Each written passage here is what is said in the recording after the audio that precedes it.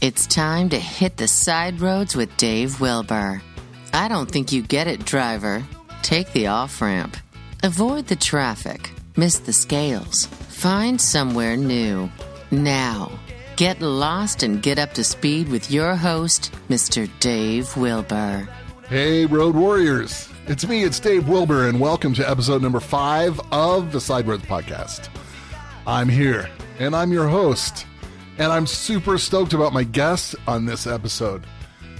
What can I say about Joe Canell? Joe Candle. Jay Canell. You might know him by a whole bunch of different names. But I'll tell you something about this guy. He's kept his nose out of most of the internet controversies when it comes to YouTube truckers, and he has given a lot of great information. He's never short on attitude. He's never short on opinion. And he's usually just about completely right. I'm honored to have Joe spend some time with me. And I think for a lot of people, it might be an obvious choice, right? Hey, it's Dave. He's going through the list of YouTube truckers. But I want to tell you something about this guy. He's been more than just an influence to me on social media. He has become a friend. He's become somebody that I trust. He has mentored me in a couple of situations, which I may or may not talk about someday. I am a Joe Canell fan, and you should be too. Whether you watch his videos on YouTube or not, you need to know this guy. I would say that he has done as much for trucking and truckers as anybody I know. I would say that he has represented life on the road correctly. Sometimes a little too correctly. He has given the no bullshit truth about trucking in a lot of ways. And isn't that something? Yeah, man, I think that's cool. Joe Canell, he'll be coming up. We have had incredible response to the Side Roads Podcast, and all I can do is humbly thank you all. I have been through some incredible personal challenges with my health recently, so I'm a little late getting this episode out. But let me tell you something. I have had great feedback. I've had wonderful, wonderful, wonderful words said to me, and yes, I've had a few people who've lent me their bullshit. Fine, whatever. Let me tell you something about America and the roads of America and the people who travel those roads. They are the most interesting people I've ever met. Ever. Ever, ever. And it's my goal here just to bring them to you in various forms, in various ways. And you know what? There's no formula. I'm kind of making it up as I go along, and yet I'm not. Because really, I have a plan for all this. The plan is not to get rich and famous. I don't care about that. But the plan is just to bring the good stuff. I'm super into bringing the good stuff. Today, I'm bringing you Joe Canell. My past episodes, I've brought you great people. And I'm going to keep doing that. And I have things lined up that are going to blow your mind. And I'm super stoked about that. All right, enough with the propaganda, enough with the promotions. I'm Dave Wilber. This is the Side Roads Podcast. This is for travelers, truckers, people of the road, people who love what America and the world has to offer on the side roads. Stick around. We're going to have some music from my favorite Denver band, the Railbenders, and then Joe Canell. I'm glad you're here.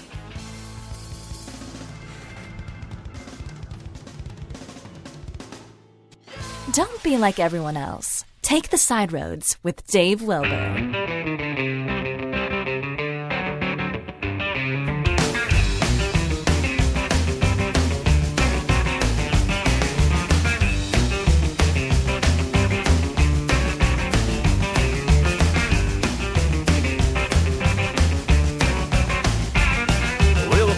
Cali all the way to Queens. I've been to Nashville, Tennessee, and New Orleans, and a whole lot of other places in between. I've seen a lot more cities than most have seen. hauling big loads from town to town. I'm working to the rhythm of the wheels turning round, and I travel all across this great big land, 'cause I'm a big diesel driving man. Big diesel. Yeah, I'm driving big diesel. Well, I'm always gonna have a satisfied mind as long as I got my ticket to ride. I never met a town that could settle me down. I guess I'm always gonna be the rambling kind. I haven't always lived my life on the go. I used to have a place that I could call home, till the day I came down with a white line fever. Now the only cure I know is the open road. Big diesel. Yeah, I'm driving big diesel.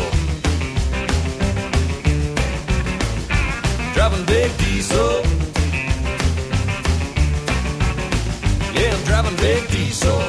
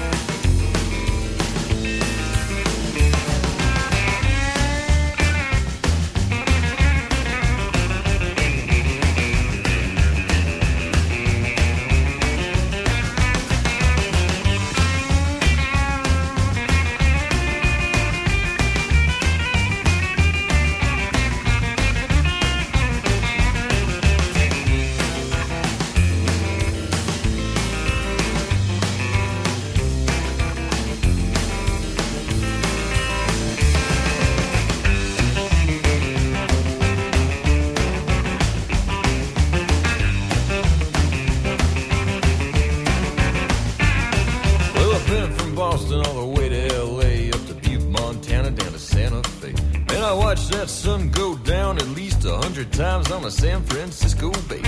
Hauling big loads from town to town. I'm working to the rhythm of the wheels turning round, and I travel all across this great big land, 'cause I'm a big diesel driving man. Big diesel. Yeah, I'm driving big diesel. Driving big diesel. Yeah, I'm driving big diesel.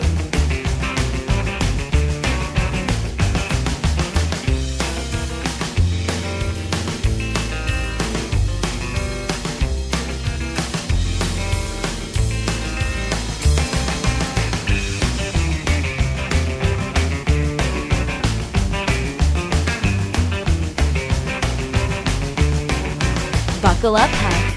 You are on the Side Roads with Dave Wilber. And now, it's time to meet this episode's Side Roads team driver. Joe Canell is here.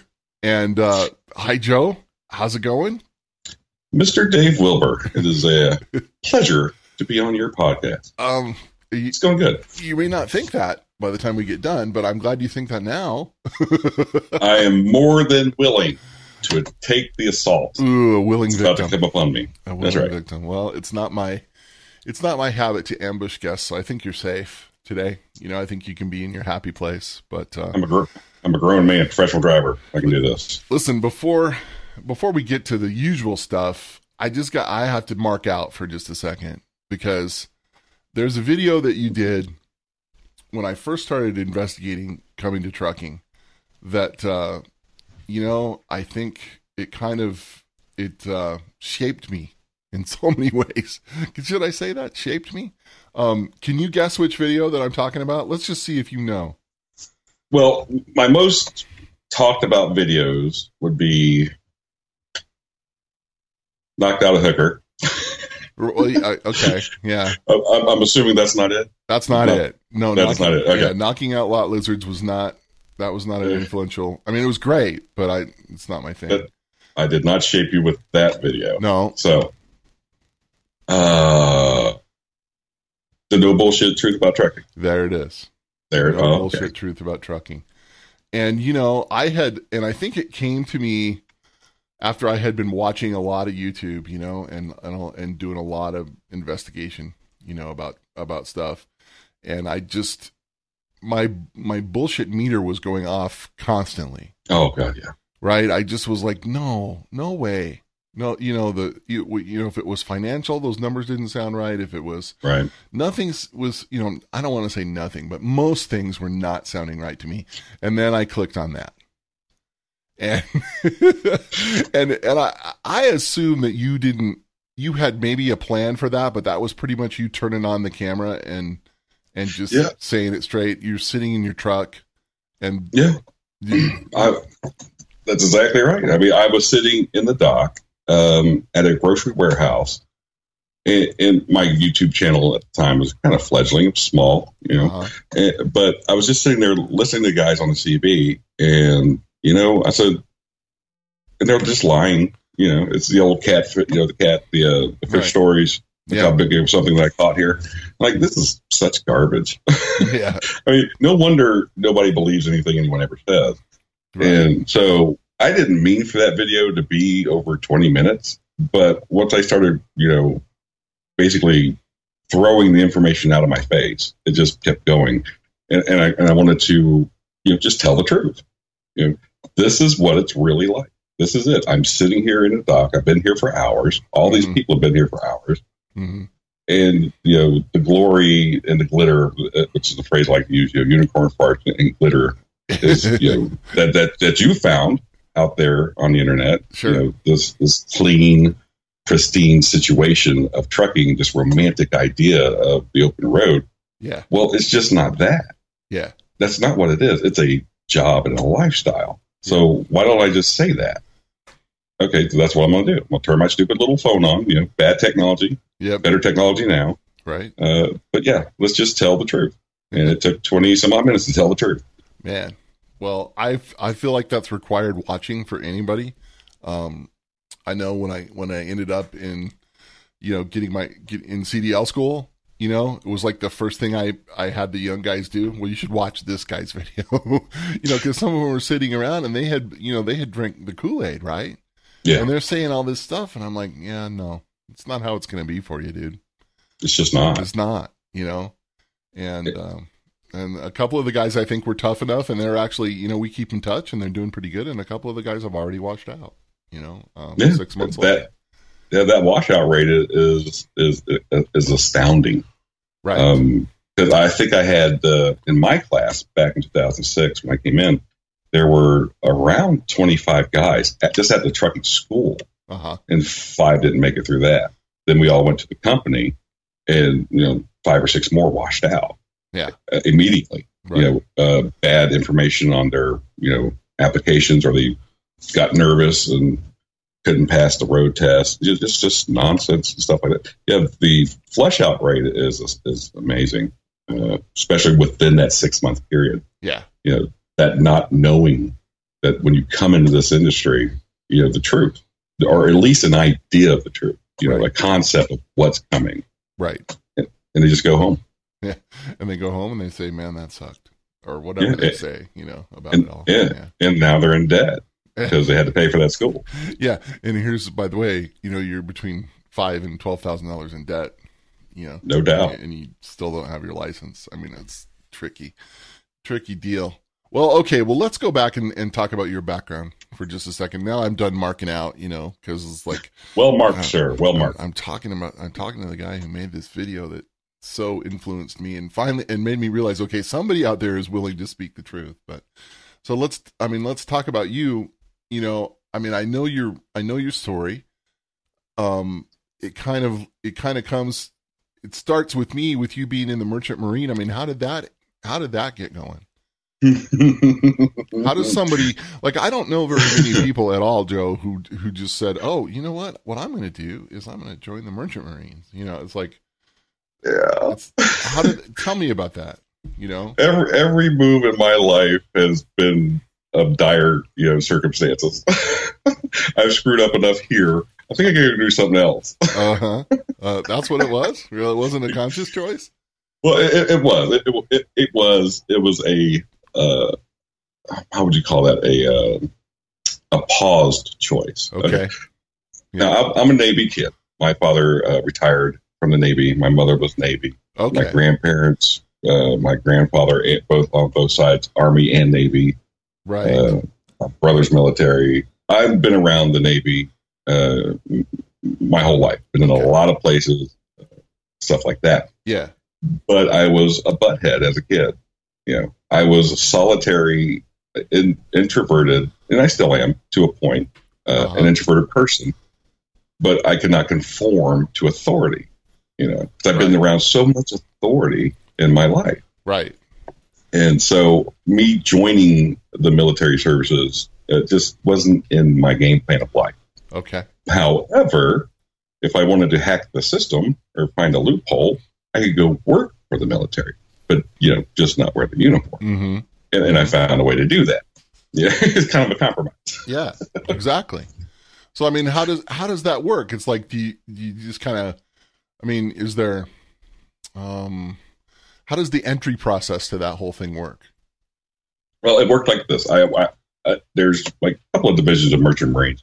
You have the unionized Merchant Marines, right, which is part of the SIU, AFL-CIO. Yeah.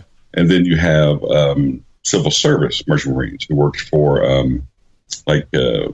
MSC, Military Sea Lift Command. Right. Okay. Now, I was part of the unionized AFL-CIO SIU. Got it. Okay. So I actually had to become a union member. Yeah. This was how old? I was 20 years old.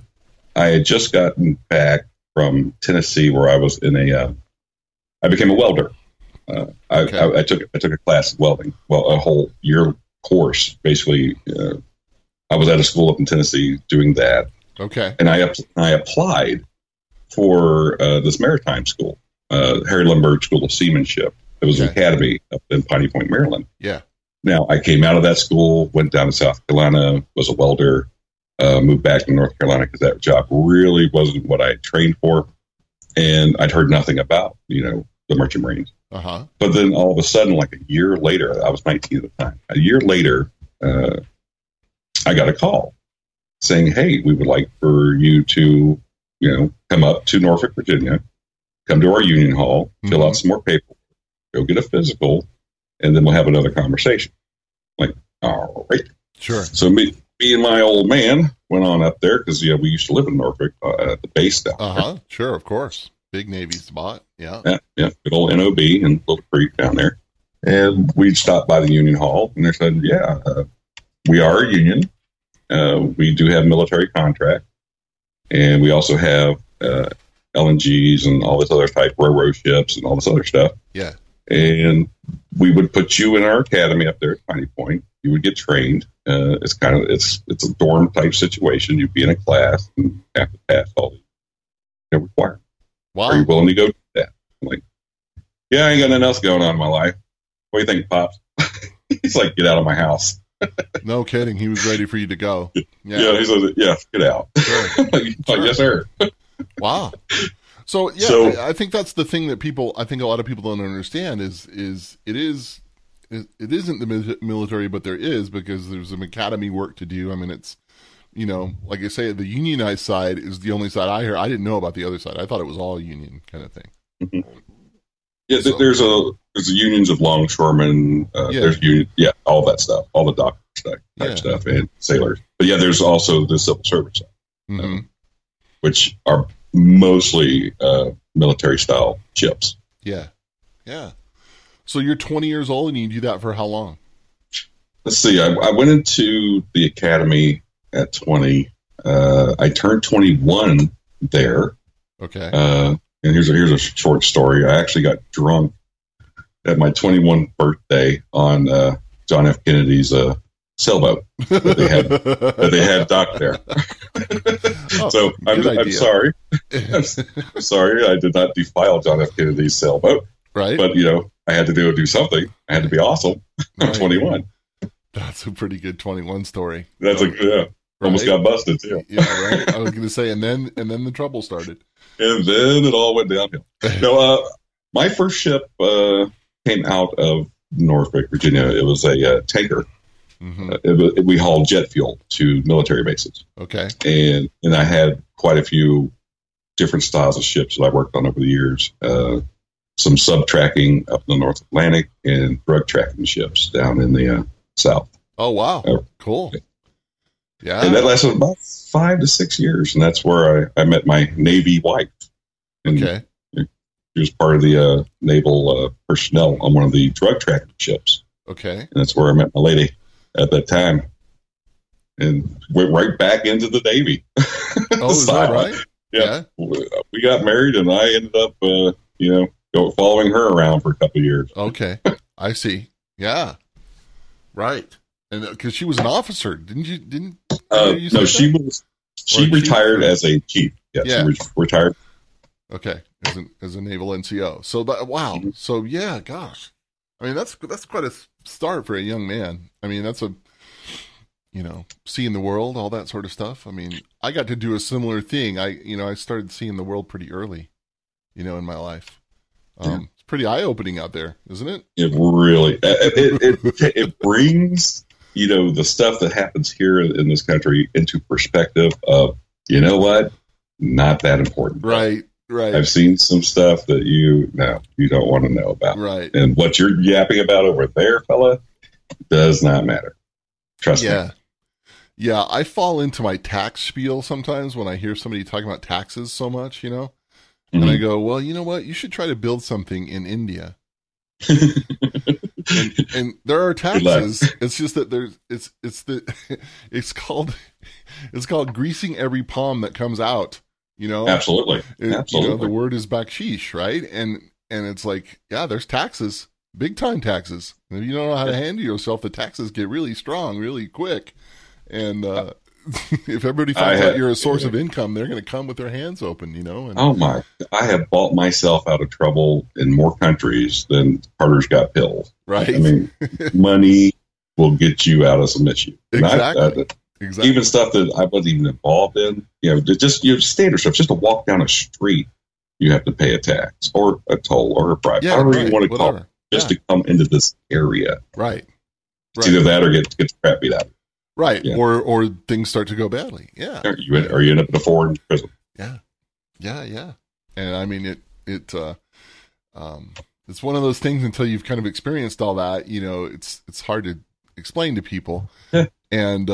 And so, like I say, when somebody starts really complaining about, how they got screwed over taxes and stuff as they were trying to, build their house or whatever, they're trying to do, right? Or their hot rod or whatever. I just look at them and I just go, you're joking.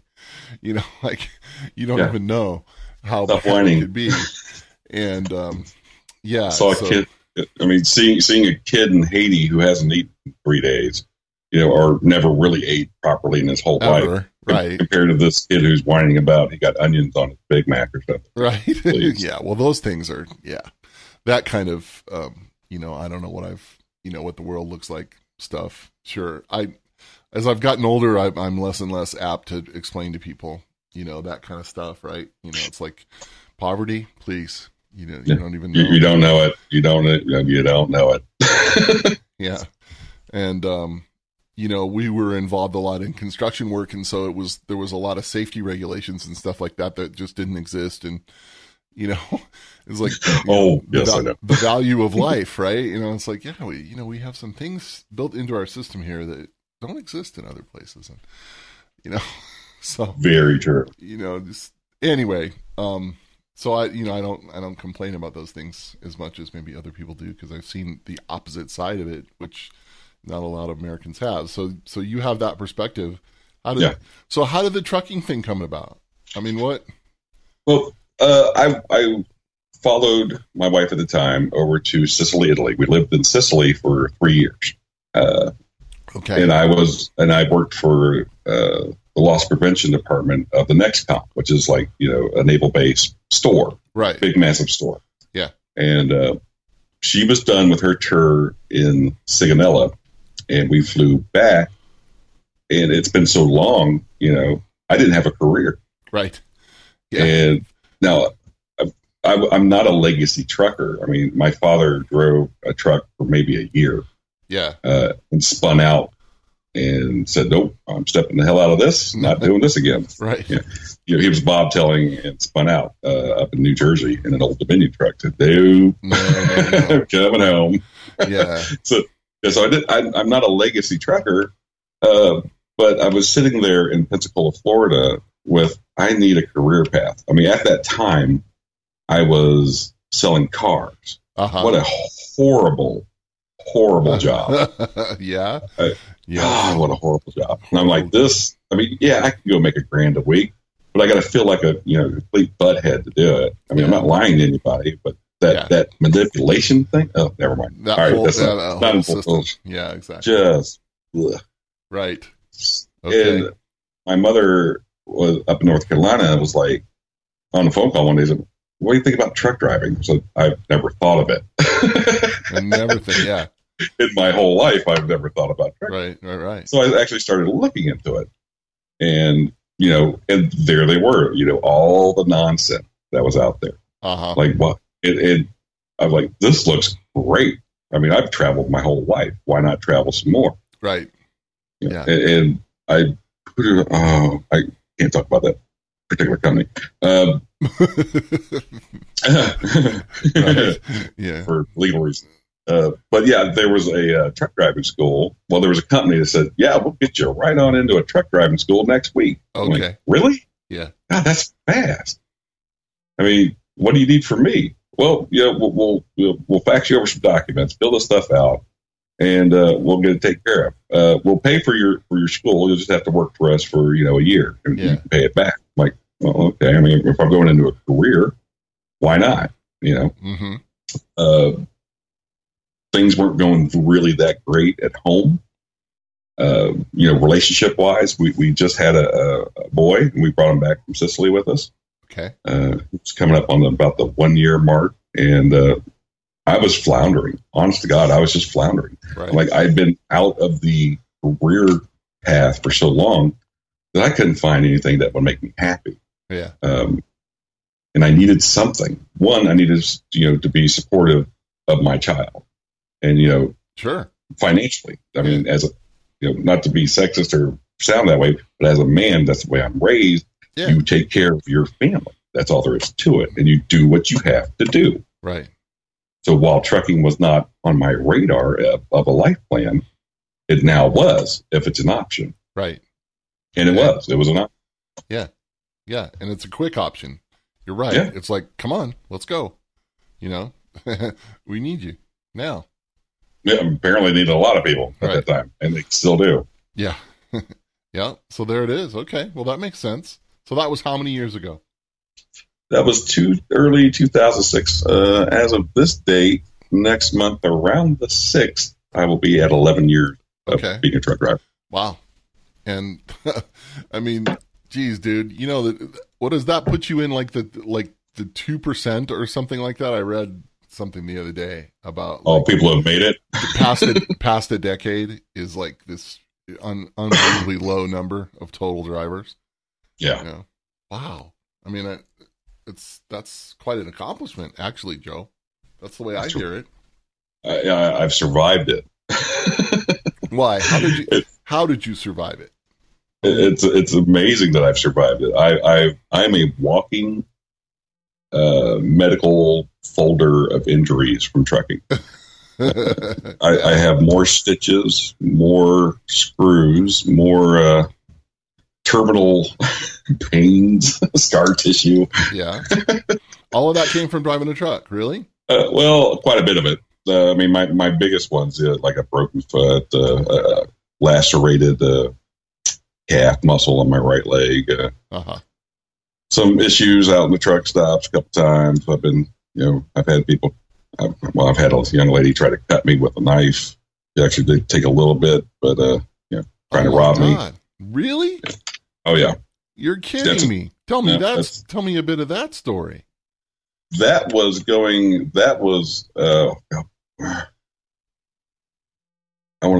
no, it wasn't Ohio. That was a different issue. There's a lot of issues out there. Yeah. But basically, I left it was a big Love's, a rather large Love's, and I was walking back to my truck. It was late at night, real dark. They didn't have their lights on for some stupid reason. Yeah. And I was going to the truck, and I just caught a glimpse as I was putting the key in the door. Caught a glimpse of movement to my right, and they were within the fairing, between the fairing and the trailer. Okay. This little girl, not little girl, but it's a little woman, right, comes right out and swipes at me, and I didn't even realize that, but it caught my thumb, and it was a blade, and it came across my thumb. I moved away just enough, and I mean, what was that? About 7 stitches, I believe. 3 internal, 4 out. Yeah. And well, I mean, she did that, and then what? Well, I dropped her. There it is. I did. Right. Well, absolutely. I dropped. Yeah. Woman, man, whoever comes at you with a knife, they get dropped. Yeah, or something happens, you need to defend yourself. There's nothing wrong with it. I mean, I hear you, but I didn't the rules say that. The rules are over when it comes to that. Right. You know? Yeah. Well, that happened. It was a reflex, defense mechanism. And when something comes at me, I normally go at it as well. So yeah, she got dropped. Yeah. And the knife went underneath the truck, and she skittered off. Wow. And that's the only reason I know it was a woman, because the smell and the size and how he went down. I grabbed the knife, and I looked over my hand, and it's just gushing blood, because it hit a little vein in there or whatever it was. Yeah. So I called the cops, and they wrapped my thumb up, and went over to the emergency room and got it stitched up. I had called the company and everything, and let them know, sure. Hey, you got a problem. And they're like, can you get the load there anyway? I'm like, yeah, I'll give you some time. I got to get these stitches in. Right. Thanks. Get it there anyway. Yeah. Typical company, feeling, all sensitive towards the driver. Hey, can you get the load there? I just about got robbed and I'm cut. Okay. Can you get the load there? Well, I mean, here's the obvious question that I'm sure people are thinking here as they're listening is it safe out there, Joe? For the most part, yeah. For the most part, 97.5% safe. As long as you're not being, a truck stop, a Rambo, and you're not coming in hot, scaring people. I mean, there's a lot of people bring their kids out in these truck stops, out in the trucks with them on the road. Yeah. You can't really see them. So if you're going in there hot, doing 25, 35 miles an hour, coming into a truck stop, you could kill somebody real quick, and it happens quite often. Yeah. So if you're not that guy, it's fine. Yeah. If you're CB Ramboing while you're in the truck stop, there's going to be issues if they find for it. Sure, absolutely. You're absolutely asking for it. Yeah, if you're a fuel island badass, you're probably exactly. Somebody may rob you. Yeah, sure. On the most, everyone's out there just working. Yeah. That's all they're out there to do. They're there to work, get some rest, get up and do it again until they can finally get home. Yeah. They're not out playing. No, and and you hear all this stuff about truck stop culture and everything, and and I said to somebody the other day, I said, you do have a choice: get fuel and get out of there. I mean, if it's if it's that bad, don't don't stick around. I mean, there are other options. They're trickier to find as far as parking and stuff like that goes, but sure, if it's that bad for you, and that's and your entire experience on the road is bitching about the truck stops, you're in trouble. Yeah, I mean, I hardly ever stay at truck stop through my whole career on a minimum truck stop. I'll be in a rest area. I'll be at either at the con or the shipper, right? That type of scenario, or at a Walmart, something like that. And sure, as a truck driver, past 6 o'clock at night, it's going to get real hard to find a place to park at a truck stop. Yeah. It's just that's just the way it's going to be. Especially if you're anywhere east of the Mississippi. It seems like. God. Yeah. Right. Just shut it down. Just shut it down wherever you can find a place. Yeah. try to get a ticket. Try to get towed. That's it. That's right. So I have all these questions that I was going to ask you. I'm just kind of riffing through them all. So there was a period of time when you were making videos and stuff and doing like truck tours on a regular basis, and you were basically like hooking your car up to the to bobtail. And I mean, tell me about that. Was that like a time where were you Joe, the independent truck mover guy? I mean, yeah, I was an independent contractor, contracted to move trucks, and that's how these trucks get to. They're either piggybacked on top, so somebody can haul 3 to 4 at a time, or you get a guy who has a hitch and a hitch system on his car or truck, and he can move a solo truck to wherever it's got, whether it's back to a dealership or whether it's from a manufacturer like Volvo out in Virginia, and they can just take the truck to dealers, or I've actually taken it to people's homes who have actually bought a truck. Right. And it can be good money. it's very, it's interesting to be able to drive everything that's out there. Right. Yeah. I was going to say, didn't that afford you the opportunity to really understand trucks? Absolutely. I mean, stepping from, an auto to a 10-speed to an auto 9 to 13 to an 18, that type of situation, and being in every cab situation, every chair situation, it's great. I mean, I could literally step into any truck and move it. Right. I could now do that. Yes, I've driven that. Yes, I've seen that. Yes, I know what that is. Yes, that type of situation, because you grab everything. Right. If you don't know how to drive it, you better tell somebody, because they need to send somebody else out there to pick that up and pay them money to drive it. Right. Don't show up and you can't move their damn truck. But I mean, come on, it's got it has a clutch, it has, a gear shift. I mean, what do you mean? Is it that big a deal? You ever get it can be. Really? You've gotten in something where it's like, what is this? Well, I mean, if you've never driven, if you've only driven, like, say, an auto or a 10, now you're dealing with a 13, and the shift pattern is completely changed. Or an 18. And then you got an 18, which is completely different. Yeah. And you got shifters and splitter. Mm-hmm. And you got to know, how to shift and split and when to do it. And that type of, I mean, my first 18 speed, I was a complete idiot. I looked like a moron. Yeah. Trying to get that truck off the lot. I'm like, well, I stalled it out like 2 or 3 times. I'm like, I got to figure this out real quick. Right. And you know what I did? I went on YouTube and found out how to shift an 18 speed right there on their lot. I mean, that guy was looking at me like, this is an idiot in my truck. Yeah, they're still talking about you. Remember that guy who couldn't drive the truck and he had to get on the internet to figure it out? Nice. Now he knows. Thanks, dude. That's funny, dude. Is there anything that you ever drove where you said, this just sucks and I would never want to drive this truck again? I had a repossessed, actually I did a video on my YouTube channel about that. I had a repossessed Freightliner 10-speed that, oh God, talk about dirty truck driver. It smelled the crap that was in there. I'm like, I'm not touching anything. And I wiped off the steering wheel. I wiped off the shifter. So it wasn't the mechanics of the truck itself. It was just the way the truck had been treated. Okay. Yeah. The way the repossession. I mean, I guess the guy just, slimed himself out of the truck seat and they came and hooked it up. Like, it was just filthy. I'm sorry. That just gives me the creeps. Yeah. And I've seen that style of trucker before. And when as soon as they open up the door, there's a cloud that comes out of filth. Just like, and I just had to pick that truck up. Right. That's fantastic. I mean, the clutch was all jacked up on it. Lights didn't work. Mirrors are busted. Like, this I'm going to get pulled over just for being in this damn thing. Right. Nothing works. Yeah. Yeah. Yeah. Oh boy. I'm sure you saw some of that. It was like, this doesn't work, and it should work. Exactly. I mean, when you're truck moving, you have to inspect everything about the truck, because as an independent contractor, I'm absolutely responsible for anything that happens. Yeah, that's true. That's right. Yeah. I mean, the forms you fill out is you got to document everything. And I'm also responsible for paying for the fuel and repairs and stuff like that. If anything happens, I'm the guy that's got to pay for it. Wow. So I took pictures, videos, everything. I was going to say. That's actually one of the reasons why I was doing videos on these trucks.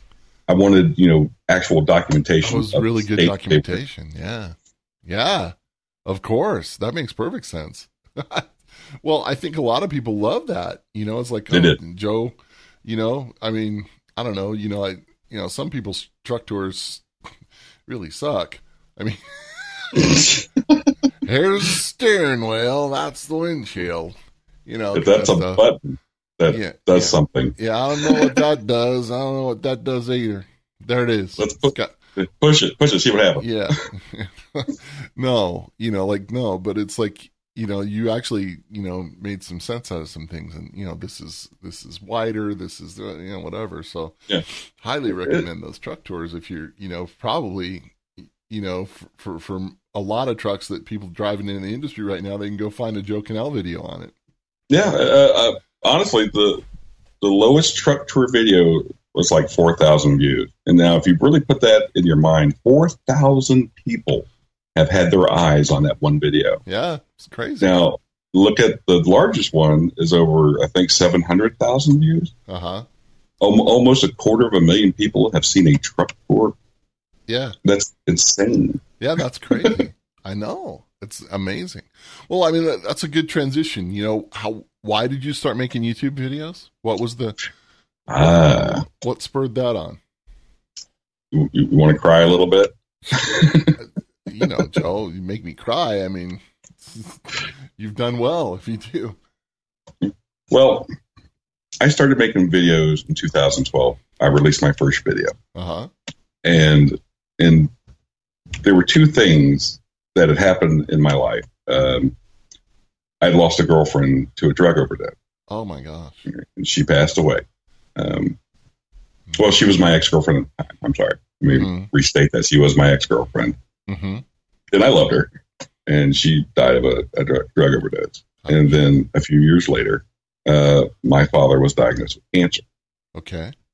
And he passed away in 2011. Okay. So those two situations and actually the mind state that I was in of depression was I could tell that I was closing down. I was putting up walls. Yeah. I was no longer actually talking. And that's really not my personality or who I am. While I am introverted, I'm not a closed environment. Right. Okay. Yep. But I was stuck in my head for quite some time.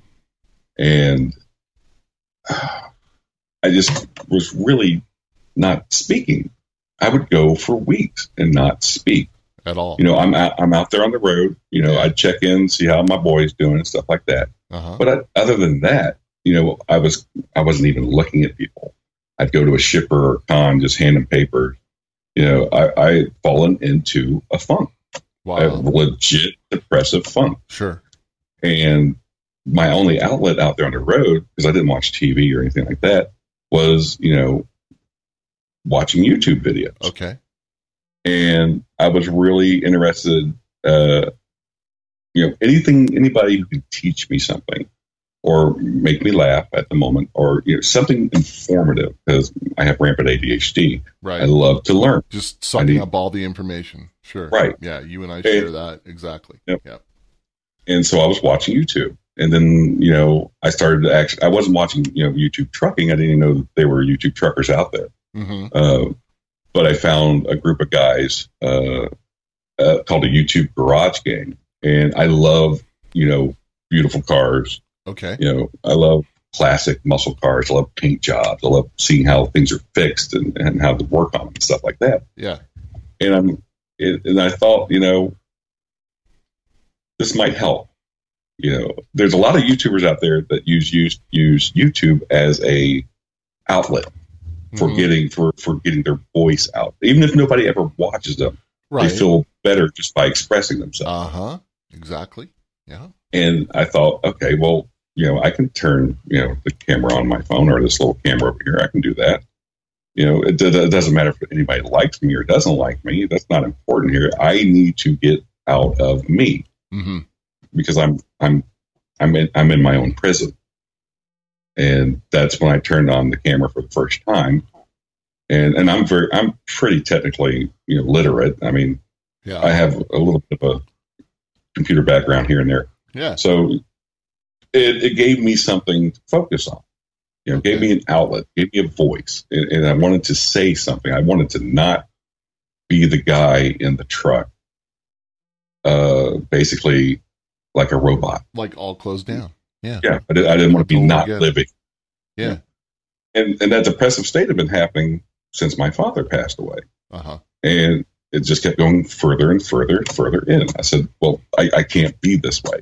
You know, I need to speak to anybody who will listen. Yeah. Yeah. Sure. And that's when I decided to, you know, create my first video. Wow. And what was the first video about? It was me saying hello to the YouTube Garage Gang. Oh, I was okay. I was a big fan of B.W. Darren. He was, and I've actually met Mr. Darren, Mr. Brady, down in Florida, and I was a mark. People feel like, it made him uncomfortable, like it makes me uncomfortable. Like I'm just a dude in a turned on a camera. Right. Yeah. Exactly. Yeah. But it was fun. It was great. And that was it. Right? I mean, so my introduction video, and that's what it was. And it's grown. I don't know. And I changed it over to trucking because, well, I'm not at home. I don't have a body shop. Right. I don't do this. But what do I do? Yeah. Well, I'm a truck driver. Yeah. And then I started to look up YouTube truck drivers. And at that time, I think there was like maybe 4 or 5. I mean, there was the classic Trucker Steve. There was Tex Crowley. Mm-hmm. There was Big Cat Trucker. Mm-hmm. Gosh, and I know there's many more, but those were like the 3 to 4 that when I started looking were the most prominent. I'm like, okay, I could do this. Pretty cool. Yeah, that's cool. That's a great story. I mean, I love the idea that an artist friend of mine who went through a similar kind of family kind of thing, all at once, like everything went wrong. He, he was literally, not far from killing himself. And he, basically took a sketchbook and just started to kind of pour his heart out into that sketchbook, and filled the thing with all of his darkness and all, everything. Right. And, I'd love to see it, to hear him talk about it is pretty incredible because the guy's amazing. Right. It's like the kind of thing that probably would be worth something.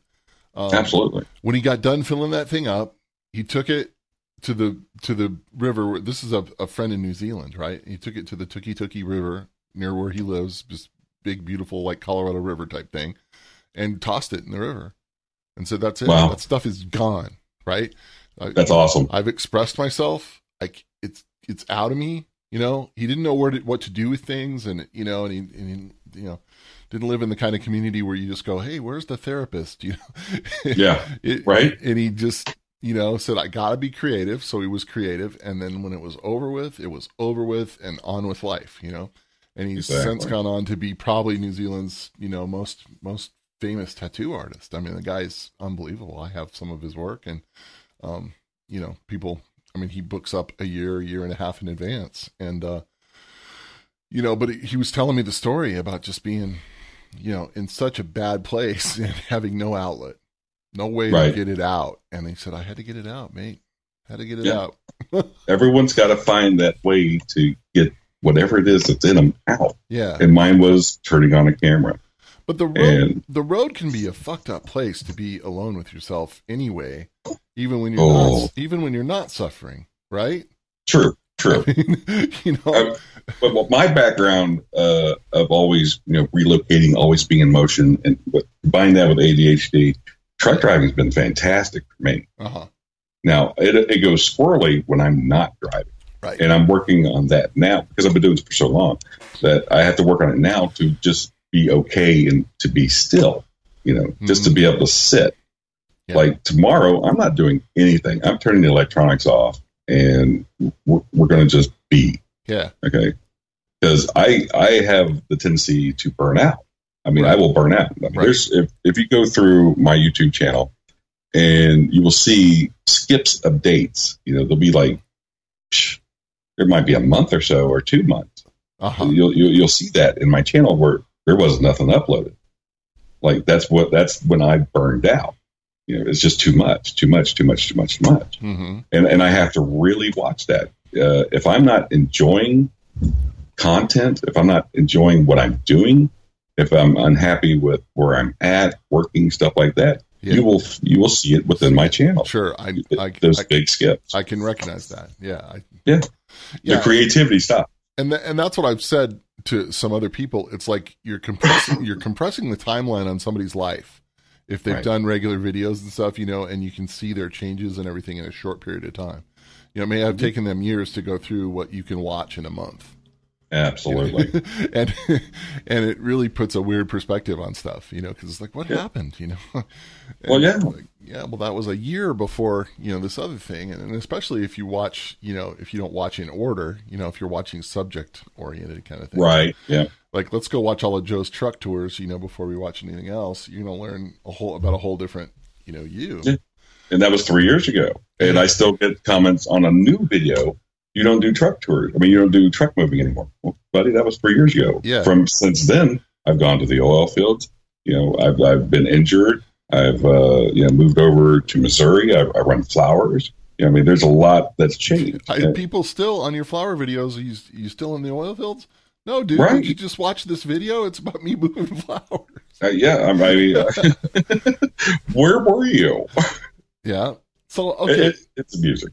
So I have to talk about this because people will yell at me if I don't. But how did you get kind of hooked up with Bella Flora and Scott Cartwright? Because again, when I'm watching the videos, it's like I heard you mention them and everything, but it didn't seem like you were going to go to work for them. You were still doing your own thing. What changed all that?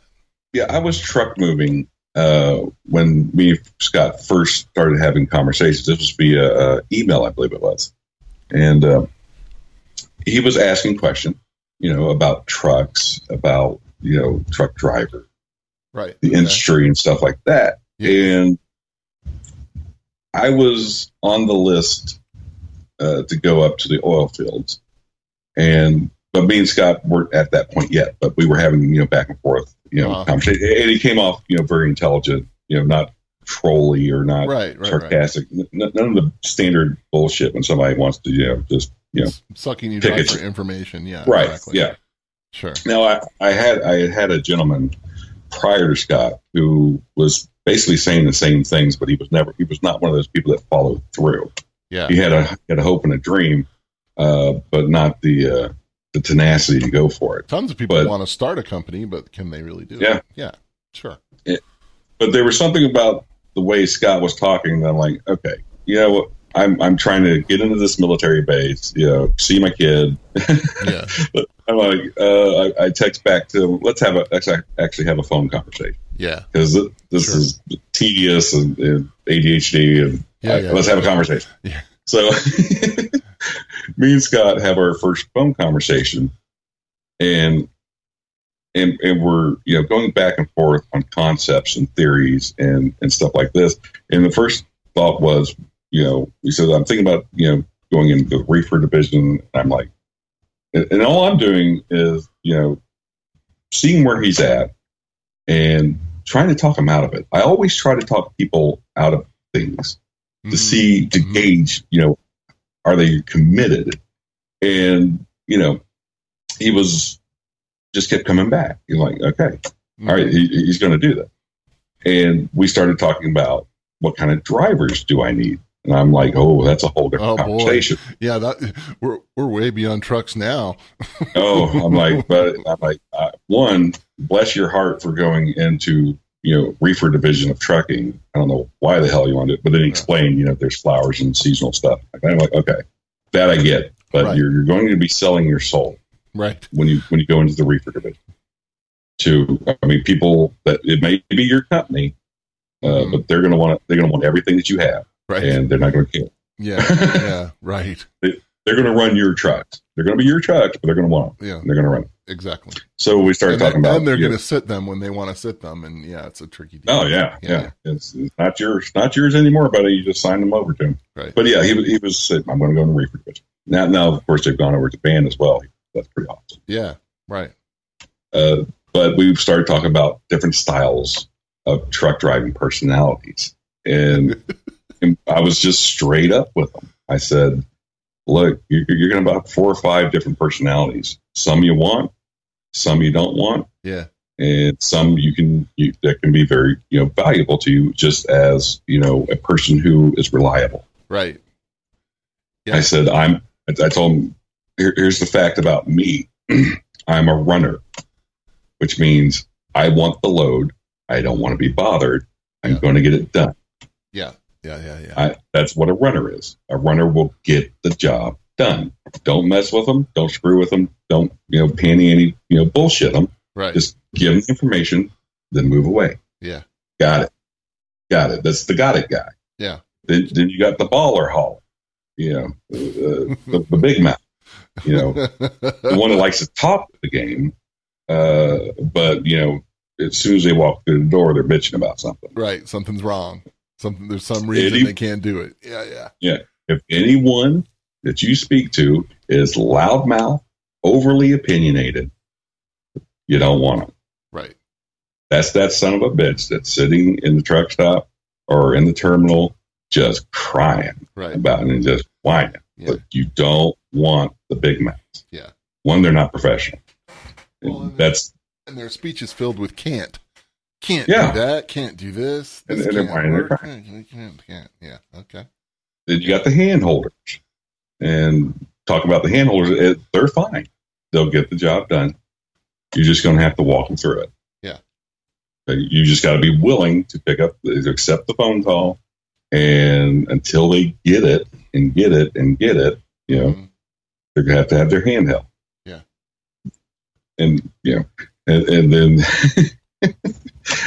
oh God, what? Then you got the nightmare. The nightmare scenario. I was waiting for this part. Come on now. Oh, when you get the nightmare, you don't know they're the nightmare. Right. They sound great on a piece of paper. They sound lovely on the phone. Then you get them in the truck and you send them on out there. And every damn thing that could go wrong goes wrong. Will absolutely go wrong. Murphy is not in the chair next to them. Murphy is behind them with his hands on their shoulders, pulling their hair back, saying, "Call me daddy." Yeah. You will know the nightmare as soon as their first run starts. Right. And you have to get rid of them as soon as possible. Yeah. Your life will be complete hell. It's amazing. I mean, you're stereotyping something that actually happens a lot. I've seen it in just my short period of time being involved with things. I've seen the nightmare. It's amazing how consistent that can be. It's a walking, talking disaster. Yeah, man. And you got to identify if they've got past you. Now, with Scott over there at Bella Florida, you're going to talk to Howard. You're going to talk to Scott. You might get to talk to Howard again. Yeah. You might have a final phone call with Scott. And then Scott may ask, Charlie, the senior driver. He may ask me. He may ask, Billy. But what do you think? Yep. And we'll all sit there and talk about it. What do you think? What did you hear? Yeah. But that's him relying on a bunch of people who've been in the industry and have seen these people. Like I say, I've seen all those types that you talked about.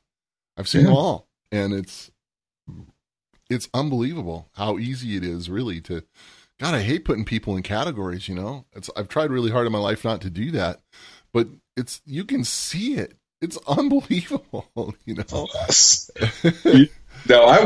Now, Charlie and Howard were the first drivers that worked with Scott, and I was out in the oil field. And Scott called me and he said, "You were right. I've seen these people walk through my door." Yeah, like I told you. Yeah, and not saying that runners are great. We're a pain in the ass as well. Right, absolutely. If things, we need to move. Yeah, if things aren't moving, it's bad, right? Yeah, and we're just as big of a whiny ass as anybody else. Yeah. When we're not moving, we're unhappy. Yeah. And when the hand holders are moving too much, they're unhappy. When the baller haulers doesn't have anybody listen to them, they're going to find somebody. They turn into CV Rambo. And then you got your nightmare who is going to put your truck underneath a bridge. Right. Walk into the scale house with a completely illegal logbook. Right. Even though nobody asked them to do it. Right. You didn't have to do that, but you did it anyway. But you did it anyway. Dumbass. It's really true, man. That is very true. It's like, why'd you run those steer tires down to nothing? Well, I don't know. You didn't have to do that, right? But I did it, anyway. Yeah. What are you thinking? True. So you as a driver make the decisions for the truck until it's taken out of your hands and somebody else says, "Hey, your driver's a moron. Look what he did to your truck." Yeah. We like to say it's our truck. Right. That's an old thing, but it's not.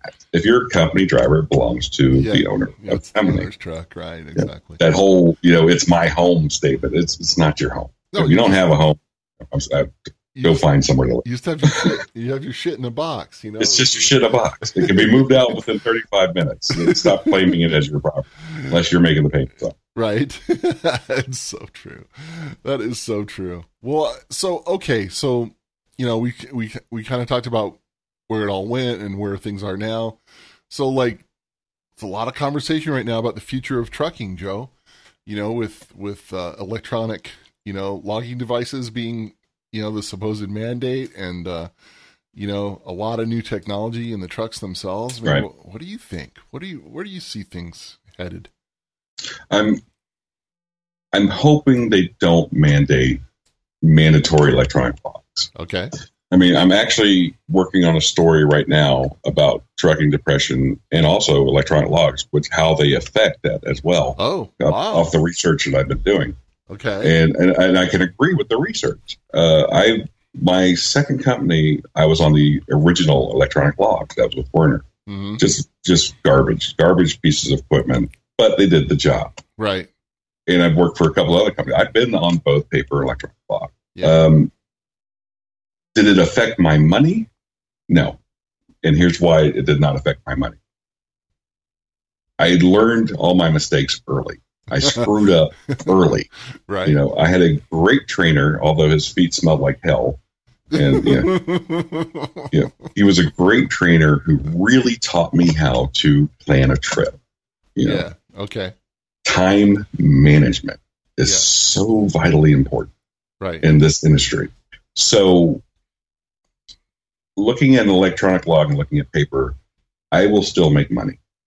However, there is a lot of issues when that clock doesn't stop. Mm-hmm. Mm-hmm. And nobody else is considering that clock doesn't stop. Right. I mean, unless you do specific things, unless you're going to be in that dock for 8 straight hours. Yeah. And you can stop the clock and split break and stuff like this. I mean, if it's made up of electronics, it can be hacked. Right. There's always a hack. There's always a loop. Right. There's always something you can do. Exactly. And people are forced to do these things. Yeah. Yeah. But now, people will say, no, they're not being forced. Well, they kind of are when they don't understand how much authority they have in this industry as the driver.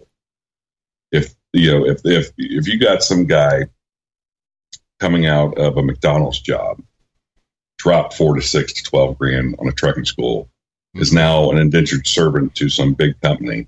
Yeah. Hasn't had a paycheck in 2 months. His bills are stacked to the top of the roof. Sure. His wife or girlfriend and kids are not really eating correctly. The lights are about to get shut off. Right. That is a hell of a piece of leverage to use over somebody, especially new guys. You will do this.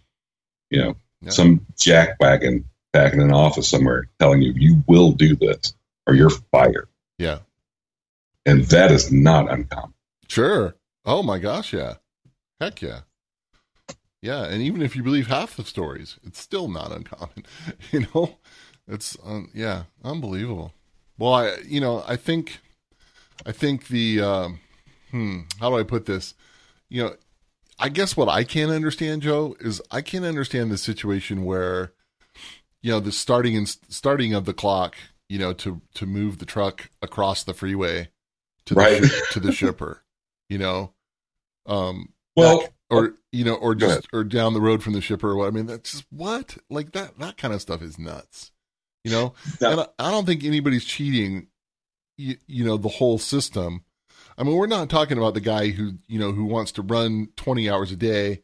I think there are a few people out there that even have that capacity, but screwing the poor guy who just had to move across the freeway, from the truck stop to the shipper. I don't get that at all. Like, I don't, somebody had to be thinking, completely backwards when the 14-hour thing happened. And I don't get it. I just don't get it for people. I feel horrible. Well, back in the day, they were very sensitive to movement. Now, over the years, they've the DOT has put in guidelines of saying, okay, we understand you're sitting over here in the parking lot and your door is 500 yards away. Right. All right, it's not going to log. Okay. Yeah. So they've set parameters in electronic logs, basically of a mile and a half radius. The truck cannot leave this radius. But I mean that's arbitrary, right? I mean, or it'll kick. Come on. Yeah, it'll automatically kick over to line 3. Right. Now that's where the hack comes in. There's a lot of loopholes and hacks that a lot of drivers have had to use. Okay, if that system kicks over, I mean, I'm parked, just half a block away on their property, sleeping because they don't have a door for me yet. Yeah. And if I go from here to there within that radius, it's fine. But the older systems, it would kick you immediately to line 3. You bet. And you're screwed, and you can't edit drive time. Right. But this is really drive time, even though you're working. It's a whole ass backwards sort of situation. I mean, yeah, absolutely. And with logs, it's I don't know. It's bad. It's a bad. It's just bad. It's just bad. Yeah, it's just bad. There's really no way to sugarcoat it. It's bad. Do you think that there's any chance that the DOT will walk away from this whole thing in December and say, "Hey, look, it's a mess, and we're not going to mandate anything. We changed our minds." No, I don't think so. I don't either. I don't think so. I don't think so. People talk about that, and I just don't see it. I don't see government working that way. Yeah, there's going to be something in place because they got to have their way. Now, if they actually look at all the studies that have been done, electronic logs are more damaging to sleep patterns. Yeah. Than anything. Yeah. I mean, I'll cover that in the video that I'm going to be doing. I'll research I've done, and it's forcing people to sleep when they can't sleep. Is and to be awake when they're not supposed to. Chemically be awake. Right. And that's what these things will do. Mm-hmm. They're absolutely going to put people in jeopardy. Yeah, absolutely. They've proven that fact. It's been proven. Yeah. Don't force people to do things that they're chemically not able to do or shouldn't be doing. Yeah, and that's what these things. Circadian rhythms are really strong. Yeah. Yeah. There are a few things in trucking that I have never been able to fix habit wise, and that's between 5 and 6:30 in the morning. I'm done. I have to pull over. Yeah. And take a nap for 30 to 45 minutes. I can't, push through that. Right. And I've never been able to, unchange that about myself because that's my natural rhythm. Between this time and this time, I know I need to go ahead and take my 30-minute break, close my eyes, and get that monkey off my back. Yeah, absolutely. Yeah. Get the dogs out of the corners. Yeah. Right? It doesn't matter what anybody else says. That's what's got to happen. Yeah. That's what's got to happen. Yeah. I think everybody has that, whether they realize it or not, and I know for me, flying a lot, traveling internationally, you start to recognize what that is, and you can fight it or you can live with it and have it be your friend, Yeah.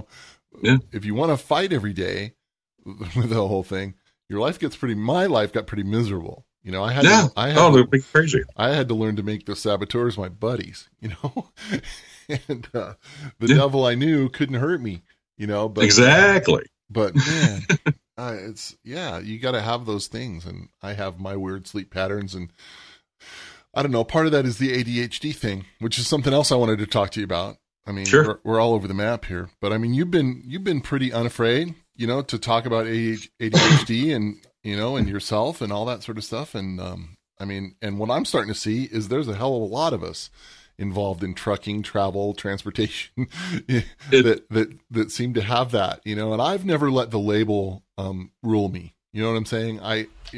Partly because, I was kind of a non-responder to a couple of the meds and a real responder to others that unfortunately, now that I have a commercial driver's license, I can't use. Thank you, Uncle Sam. But it is a pretty common, type that we see out here. right? Yeah, it's oh yeah, it's I mean, how would you say that? It's fantastic for us. It really is. So explain that, because there's going to be some people listening that that don't understand how that could manifest itself. What do you mean it's fantastic for us, It's attention deficit types? Okay. So with ADHD, and you know it as well, we need input. Right. We need a lot of input. When my eyes open, and it makes everybody here crazy in the house, when my eyes open, it's go. Right. Let's go. We got to go. Yeah. Let's go. I mean, not for them, but my brain is kicked in full blown. Right. Let's go. Right. I need to start inputting. I need things. I need stuff. Something to look at. I need something to read. I need to learn something. I need to go do this, this. Yeah. And then that's all day long until, the brain is fried. Yeah. And when the brain's fried, then it's sleep time. Then it's over. Right. Yeah. And then it's over. The mass hysteria of brainism is over. And this is where trucking is fantastic for us. And no time. Now, I was diagnosed at the age of, 28. I think it was somewhere around 28. Okay. Wow. Later in life. Oh yeah, it explains a lot of my younger history. Early history. Yeah. I understand. Yeah, and what it does, truck driving. I can't speak, but what truck driving does, it gives you a daily change of mass amounts of input. Right. Okay, everything is changing all the time. Right. Now, right. You include trip planning, you include routing, you include everything that you got to do, and fuel management, all that stuff. All that, and the always stress that comes with being a truck driver. Always, that stress is always there, and you don't realize it till you've been out for a month and you come home and pass out. Right. Yeah, and your the adrenaline rush is over. Yeah, you heal. Right. It's always there. You add all that together so that at the end of a 650-mile day, you just go right to bed. Yeah. It's fantastic. Right. You don't sit there and stay up for 24 hours. You don't do those all-nighters anymore. Right. Because all that on you through the day makes you tired. That is a great way to burn the brain and go to bed. Now, I'm a nightmare when I'm not doing anything. I'm the most annoying, impatient, impatience and irritability is a massive ADHD symptom. Absolutely. When I'm not doing something, I'm a nightmare to deal with. Yeah. I need to be doing something. Be sitting here having this conversation. I'm looking over here at two other screens. Right. You got other stuff going on. Yeah. Exactly. There's other stuff. I'm looking at it right now, but I'm not touching it because I'm concentrated in this conversation. But with ADHD, because I know you and I'm enjoying the conversation, I'm staying here. Yeah. But mentally, my brain wants to go elsewhere. Yeah, absolutely. And I think like we've been laughing about fidget spinners and stuff like that. Oh, God. In my life, I've had plenty of those. I have things on my desk, even right now here in the studio, right, that I occupy my hands with. I got a couple of guitar picks sitting here that that I fiddle with. Got a Fiji Cap water bottle right here in my hand right now. It's going across my thumb. I used to, like a knife that I use like as a letter opener kind of thing that I fold and unfold constantly, little things like that and then, having multiple screens. And I remember one time sending a friend a screenshot of my office, with a laptop and 3 other screens, right? One TV screen, 2 computer screens, and a laptop. And they're like, what the hell? Exactly. I mean, I have 2 phones to my left, a laptop in front of me, a secondary monitor over here to the right. Exactly. The story. Yeah. So people say to me about the ADHD thing, well, if you have attention deficit issues, doesn't that make you a dangerous truck driver? And I'm like, no, it does not.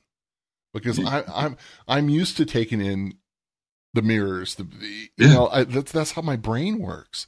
And it's hard for people that haven't experienced that to get it because they think you're dangerous, Massive amounts of input is what our brains need. It doesn't make us, geniuses or super smarter than anybody. It's just that that's how we're wired. Right. We need input.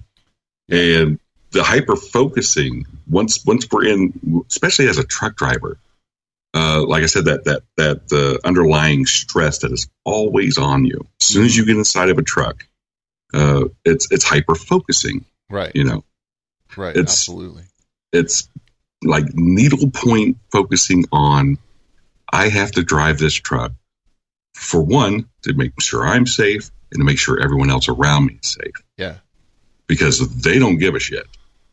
We have, and I've said this before in videos, I've said it to people before, we're out there saving their life when we're in that truck. Right. So that, if you're not paying attention, you're going to kill them. Yeah. There's no small accidents on a highway at 65 miles an hour when there's an 18-wheeler. No, not at all. No. Yeah, it's gigantic stuff, right? And people die. Epic proportions and people die. Yeah, absolutely true.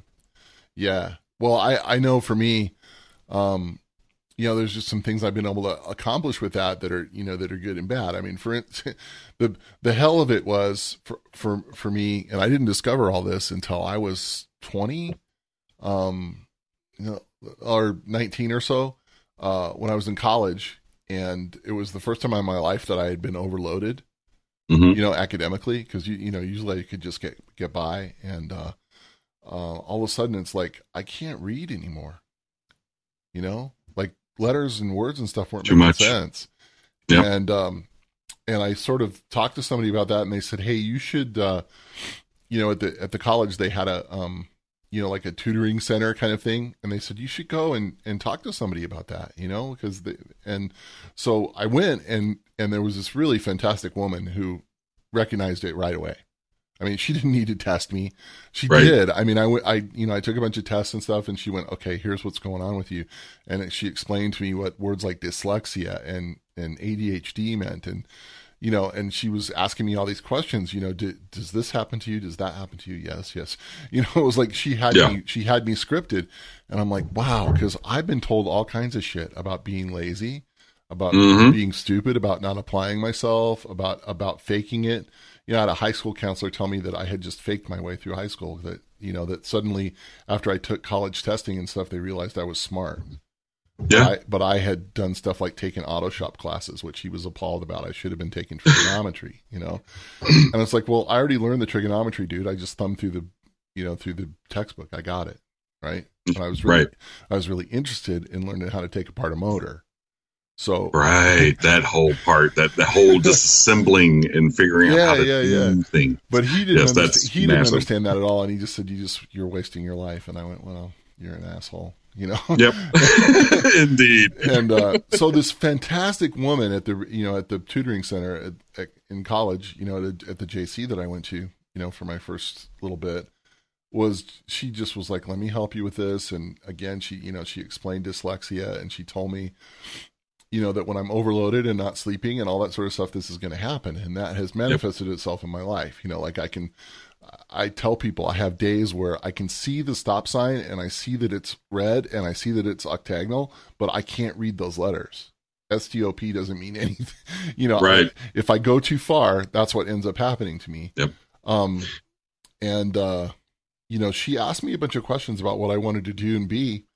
And one of the things that kept coming up was like journalism and writing and stuff like that, And, but I had this horrible handwriting, and it was just on the verge of PCs, and nobody could read, no teachers could ever read my stuff, so I was embarrassed. I wouldn't write, even though I had, really good ideas. And, she helped me through that, and some things like that. And it's like, all of a sudden, I took a journalism class, right? Didn't have to as an elective, agricultural journalism. And I absolutely killed it. And it was something you could focus on. I could something focus you were on interested. And I got all this information, and then I put it out in a, like a nice funnel filter. The funnel. Just suck it in and put it right back out in your way. And my mom said to me, Dave, you've always been a funnel. That's what you do. You take stuff in, and then you distill it down to, the little droplets. I'm like, why didn't you tell me that, earlier? Because the misery of it all was, everybody telling me, I was crazy, or stupid or whatever, Yeah. So anyway, that's my story. I got to assume you have some similar, we all have some similar stuff with all that. Yeah. It's pretty much, I mean, everyone I ever talked to about ADHD had that same, youth background of hated school. It didn't make sense. It was boring. It was not engaging. Yeah. And I mean, I left at the age of 15. I said, I'm done. And I literally said, I said, I'm done here. I can't do this. This is wrong for me. And I went over to the community college, got a GED, with the next week. Like, here, let me test this stuff out. I just need to be done with this. Now, hindsight, I should have pushed through it anyway. Yeah. Because at that time, being a 15-year-old high school dropout is not a great thing. Bad move. Right. Yeah. I mean, my first job was working at Hardee's. That's all I could get, being a high school dropout. Yeah. And I appreciate how hard it was. So that every move that I make in my life, while it's all been hard, hard jobs, I need that challenge. Yeah. I need that it has to be the hard way. And there's a lot of people that have to do it the hard way. Yeah. Yeah. Well, and truckers seem to enjoy that, doing it the hard way. I like the challenge. It's the challenge, and it's also that rebellion against any type of authority as well. You can't tell me I can't do this. Right. That's that type of crap. And it is nonsense. As I get older, it's just nonsense. But it builds a building block of being stronger at your core. Right. True. I agree. With the little things don't hurt as much. Well, yeah. I mean, for me, I'm a little more sensitive than that. So sometimes they do, but I get the strength that comes out of it too. It's like I know I'm solid in the things that I know. Yeah, things absolutely. like that. But I mean, oh gosh, the silliest commercial could make me tear up. I'm a big poo. I'm just a big poo. Yeah. Right. Now, I've never, my father raised us to never harm, Yeah. He says, you will not be harmed, but don't ever harm. Right. Yeah. I'll never have a problem with you ever defending yourself, but do not cause people harm. Yeah. Yeah. And that's where a lot of, even though I was a quiet, rebellious child with ADHD and that's the thing that really stuck with me. And that bullying type of thing. And there's a lot of bullies in the world. Sure. And they're certainly in the trucking industry. Yeah, absolutely. Yeah. There's another type that. Yeah. Oh, yeah. Up. Sure. The bully. Yeah. The unseen guy behind bulletproof glass who, and I grew to detest, that guy. Yeah, absolutely. And I've heard that guy's voice many places over the years. And that's when my father's words come back to me. You will not be harmed.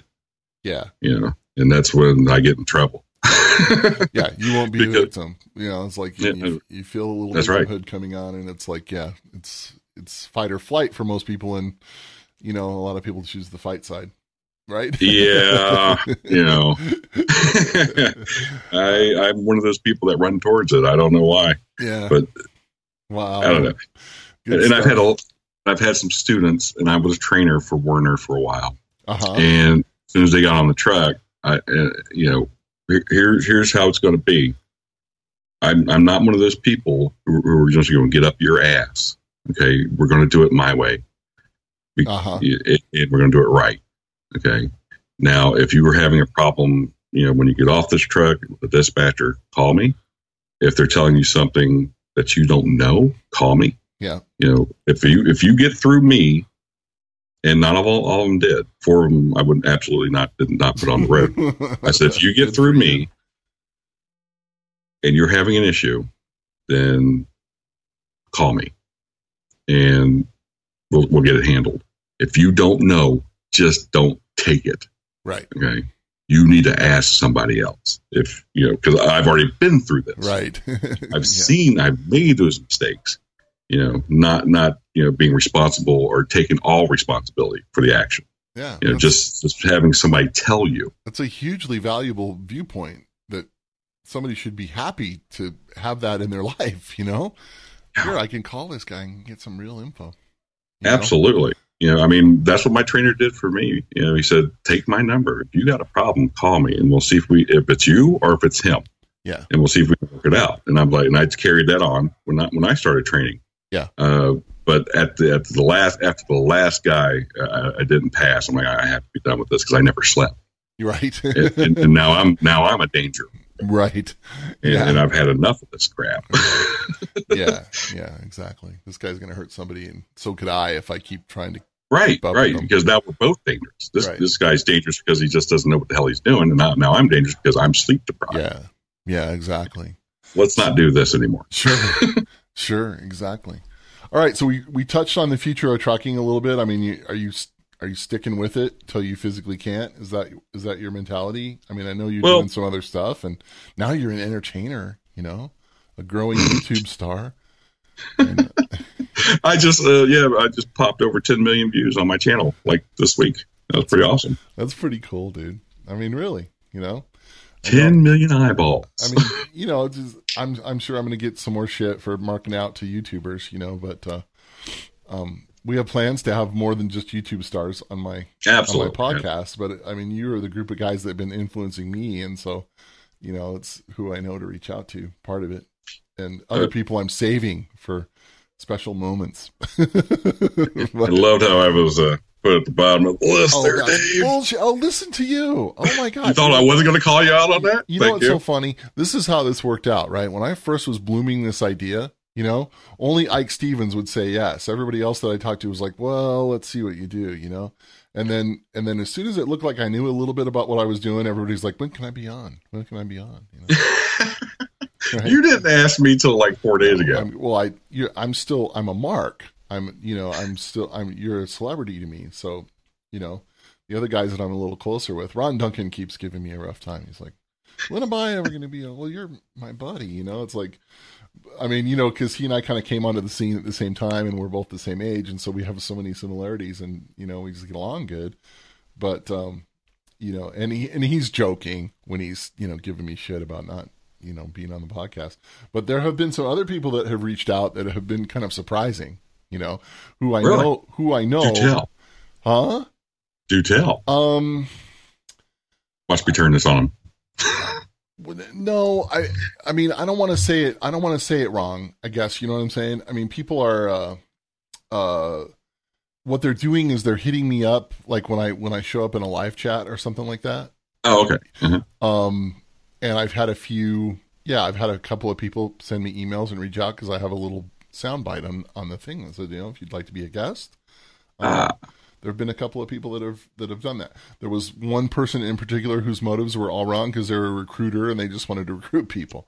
And good Lord. And I had a 10-minute phone conversation and I said, no, I'm sorry. I don't feel it. I'm not feeling you. And they were super disappointed and probably think I'm a real dick, but it's okay. I don't need a ton more friends, sometimes, especially somebody who's being slimy. And that was my read on the whole thing. It wasn't, it wasn't come talk about the industry, come talk about because I'm really interested in that perspective, the recruiter's perspective, right? Yeah. But, at the same time, if if your whole motivation is just to, make sure that you pocket, get the 1-800 number out there as many times as possible in an hour and a half conversation, I'm not interested in you. It's just not. You're boring. Bringing nothing to the conversation. Yeah, it's boring. It's not compelling. And that's kind of one of my rules. You have to be compelling. You have to be original, are the two big ones. And there have been some other people that I've reached out to that won't talk about specific areas of their world that, that are the compelling parts. So it's like, well, sorry, I mean, if you're not willing to talk about that, you're not interesting. So, geez, what a dick, Dave. You're being a dick. And I'm like, no, I'm not. Well, this is my thing. Right. This is your house, and that's the way it's going to be. Yeah. Right? Yeah. Over the years, I have told many people, and I shouldn't even ever respond to it, like, you're not going to tell me how to do a video. If I want that, if that's what my opinion is at this moment, Yeah. That's how it's going to be. Right. You don't get to tell me. Yeah, this absolutely. is not, Yeah, start your own channel. That's what YouTube's Yeah, great do about. It's an open do book. your own shit. Go do it. Do your own thing. It's your world. Go make it up however you want to. But you're not going to sit there and influence my decision on how to do, whether it brings good, whether it brings bad, whether it brings conflict, or, just starts a conversation. Right. That's how I want it to be. It's not a democracy. Right. It's a Joe-ocracy. Right, a Joe-ocracy. Yeah, you don't get a vote. I was telling somebody the other day about being the concept of benevolent dictatorship. I'm going to be nice. I'm going to give away some stuff. I'm going to be generous, but it's mine. Get away and do as I say, or else. Right. You don't. That's the great thing about social media is that you don't have to stay if you don't like it. Right. I don't go around crapping on other people's channels. I don't go to their stuff and make rude comments, whether it's in trucking or any other genre, because I don't live their life. Yeah. That's their world. Yeah. And they can present it however the hell they want to. I think that's really true. All right. So getting back to trucking, trucking has a good future. You think you're going to keep doing what you do until you can't do it? Gosh, I'm probably 3 years past being able to do it. I mean, let's be honest here. Yeah. I'm a walking nightmare. I mean, I do multiple streams of income for the day when I can't get up anymore and get to the truck. Yeah. Which is one of your videos is like, have another plan. Have a plan. You've got to always have an A, B, C, D, all the way to Z if that's what it takes. Right. Right. You got to be ready. You got to be prepared for, especially in a high death rate, high depression, high suicide rate industry. Mm-hmm. You've got to have more than one option. Right. Because what happens, if you get fired, what happens if you do something ignorant enough to get yourself fired and you have nothing? Mm-hmm. The paycheck stops and you're not going to get rehired because it was bad enough that your DAC's just been blacklisted and slapped that no company will touch you for 5 years. Right. What are you going to do now? Now what are you going to do? Exactly. Yeah. And I asked that question to a lot of people that I meet, a lot of drivers and stuff. It's like, well, now what? Right? Or if that goes wrong, then what? And they don't necessarily have answers for that. And that's a bad position to be in life. Absolutely. Yeah. I mean, the oil fields brought me a lot of money. The oil fields also damaged me. And if I had not become financially, we're talking about financially free in the aspect of I don't owe any more credit card rotating nonsense that nobody's out there looking for me anymore. Right. If I had not done that, instead of buying all the toys that, oil field workers like to buy, right. like the motorcycles, the cars, the boats, the trucks, the house, yeah. all that nonsense. Yeah. I'd have been in a lot of trouble. Yeah. But thankfully, my brain clicked enough, this is what I'm working for. This is my goal. This is why I'm up here putting myself through this. Yeah. This is the pain that I'm going to suffer to make this happen. And as soon as it was done, thank God. I mean, because it wasn't maybe a month later. Yeah. I got my foot broke. I was done. Yeah. For at least 7 months, I couldn't do a damn thing. Sure. And, you got to have a plan. You got to have, savings. You got to have something right. to bolster you up when you fall. Yeah. That is a true story, Joe. I've experienced some of that myself here recently. And I'm glad I thought ahead a little, Yeah. And, there's some luck involved too, but still. Sure, absolutely. There's always a little bit of luck involved. Yeah. I mean, I wasn't supposed to come back into the truck. Right. Okay. I was done. But I also knew that, I wasn't financially everywhere that I wanted to be. Right. And Scott was very kind, said, hey, Scott was like, I got a truck. Right. Yeah. Of course, he's been saying that for quite a while. So I have a truck. He loves to use that line. I have a truck. I have a truck. That's something for you to do. Yeah. That you don't need training for. Yeah. Right. Yeah, absolutely.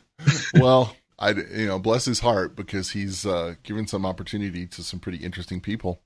And, absolutely. And I think those interesting people are going to make him some money, because we're not out there chasing bullshit. Yeah. You know what I mean? Like, one of my first conversations with Scott was about, I think he was trying to feel me out if I had dreams of owner operatorship.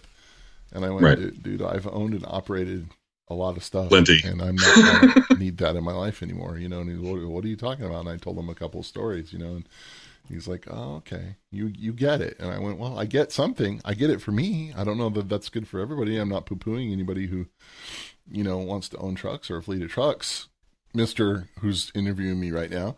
But it's just not going to be me. You know, it's not going to be my skill set. I have other things I've got to be able to do, you know, for my own sanity. And, you know, to do this, to write, you know, to be creative, and some of those things that may never pay me a dime, right? But you enjoy it. Have to be done so I can fill the sketchbook and throw it in the river. You know. Yeah. Oh, absolutely. Yeah. I actually really like that story. To fill the sketchbook so you can throw it away. Yeah. I would have loved to seen it. I said, "Did you make copies?" And he said, "No, it was for me." And you know, he says it was stuff that was, some of it was so dark and some of it was so light you wouldn't believe it. You know, It was like, and that's good enough. Demons and rainbows is how he explained it. That's actually pretty cool. Yeah, I really like that. I do too. There's something, especially in this industry, is chasing the dollar.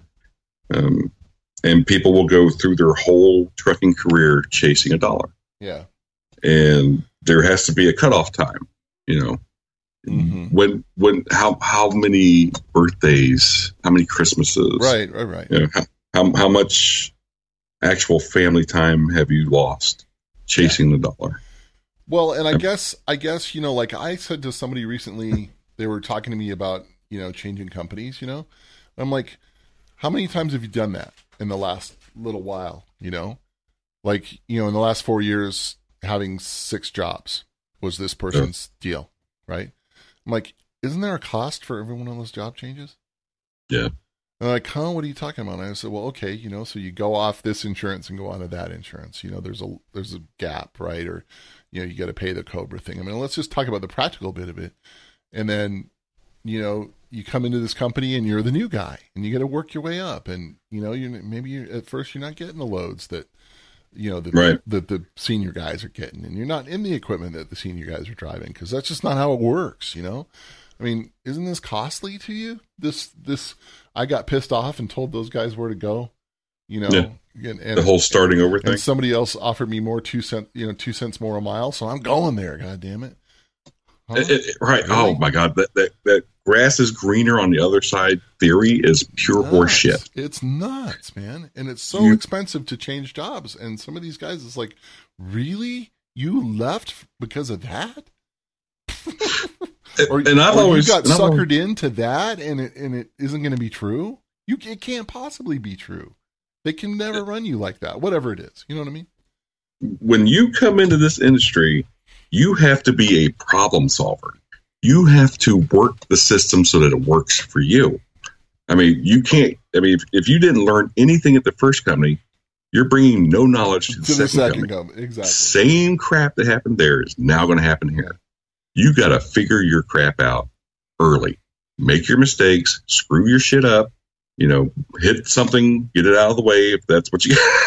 Okay, that's not advice. Don't let anybody listen to that particular part. Don't hit something on purpose. But I said to this particular guy, I said, "Listen, I mean, I'm just doing the raw math here, and this is just raw between my ears math. There's no calculator or spreadsheets involved yet. I mean, we can do that if you want, but you know, 6 jobs in 4 years, $5,000 a piece, I bet is what each of those moves have cost you at the minimum." Absolutely. So you're talking about $30,000 in 4 years that you've pissed away. I mean, really? And as people look at your resume, as we call it, they just start chucking them to the side. Yeah, just like, wow, this guy can't, you know. Job hopper. Well, that's what trucking is, you know. Everybody changes. Everybody, you know, it's a fluid scene. It's a fluid situation. Really? There's another one of those lies. Yeah, it's not that fluid. Every time you switch jobs, you know, you're taking yourself out of an area of hireability. Right. Yeah. Over the years, coming up on 11 years, and I'll say something else about this after I say this. Let's see, 1, 2, 3, 4, 5, 6 jobs, 6 trucking jobs in 11 years. Now, the only reason why I would leave Well, one reason was because my father was dying of cancer, and I had to come off the road. Right. Another reason was there was a lawsuit involved with an injury that I had. I don't think they really wanted me back. Yeah. Sure.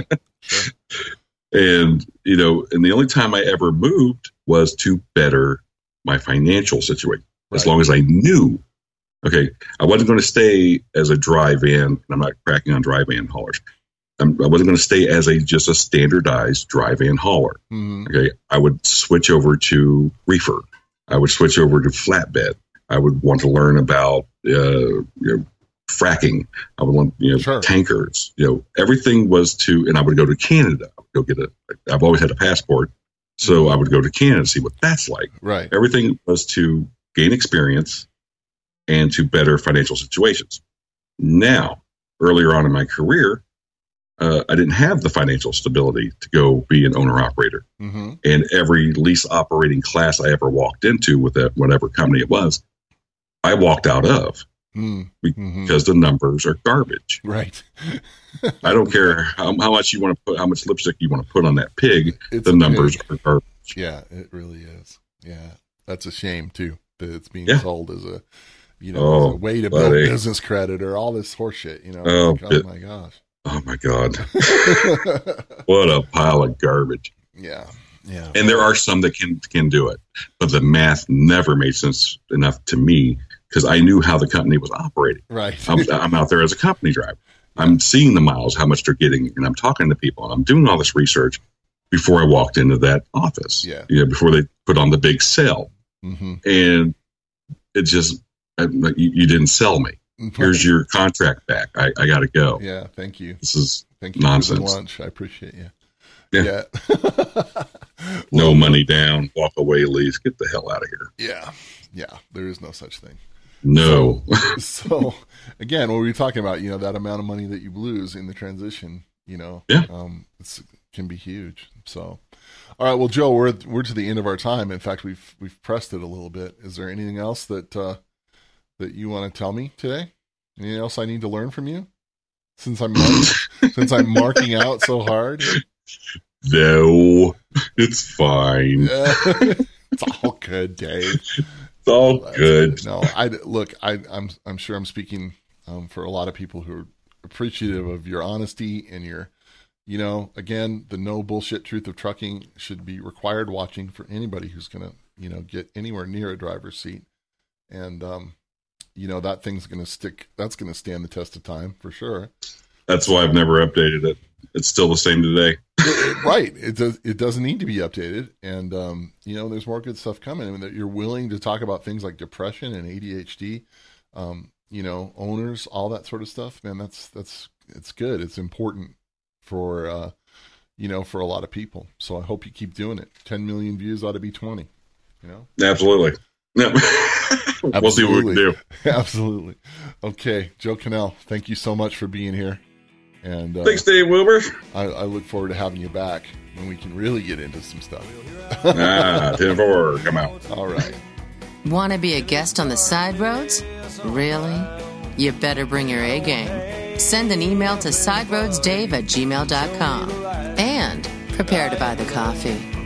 So one more glass to drown the sorrow, and it's time for me to go.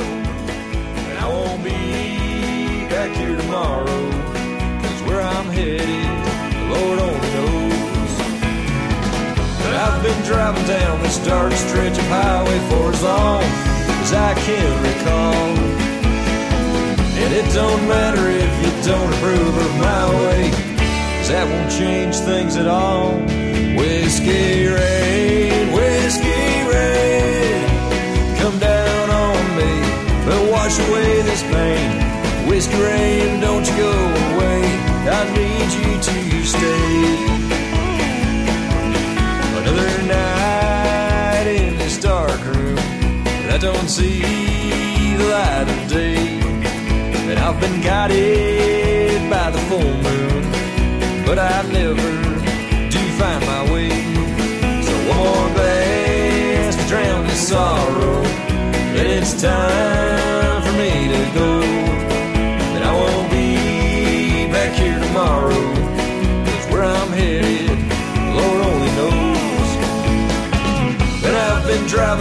this dark stretch of highway for as long as I can recall. And it don't matter if you don't approve of my way, 'cause that won't change things at all. Whiskey rain, come down on me and wash away this pain. Whiskey rain, don't you go away, I need you to stay.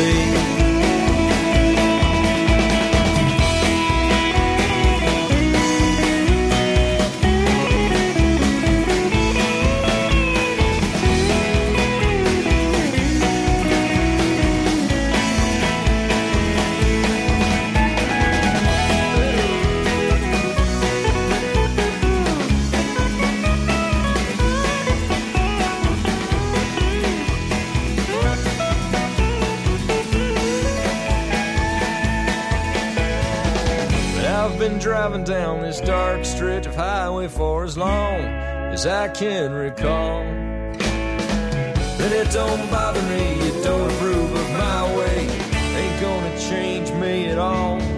Whiskey rain, come down on me and wash away this pain. Whiskey rain, don't you go away, I need you to stay.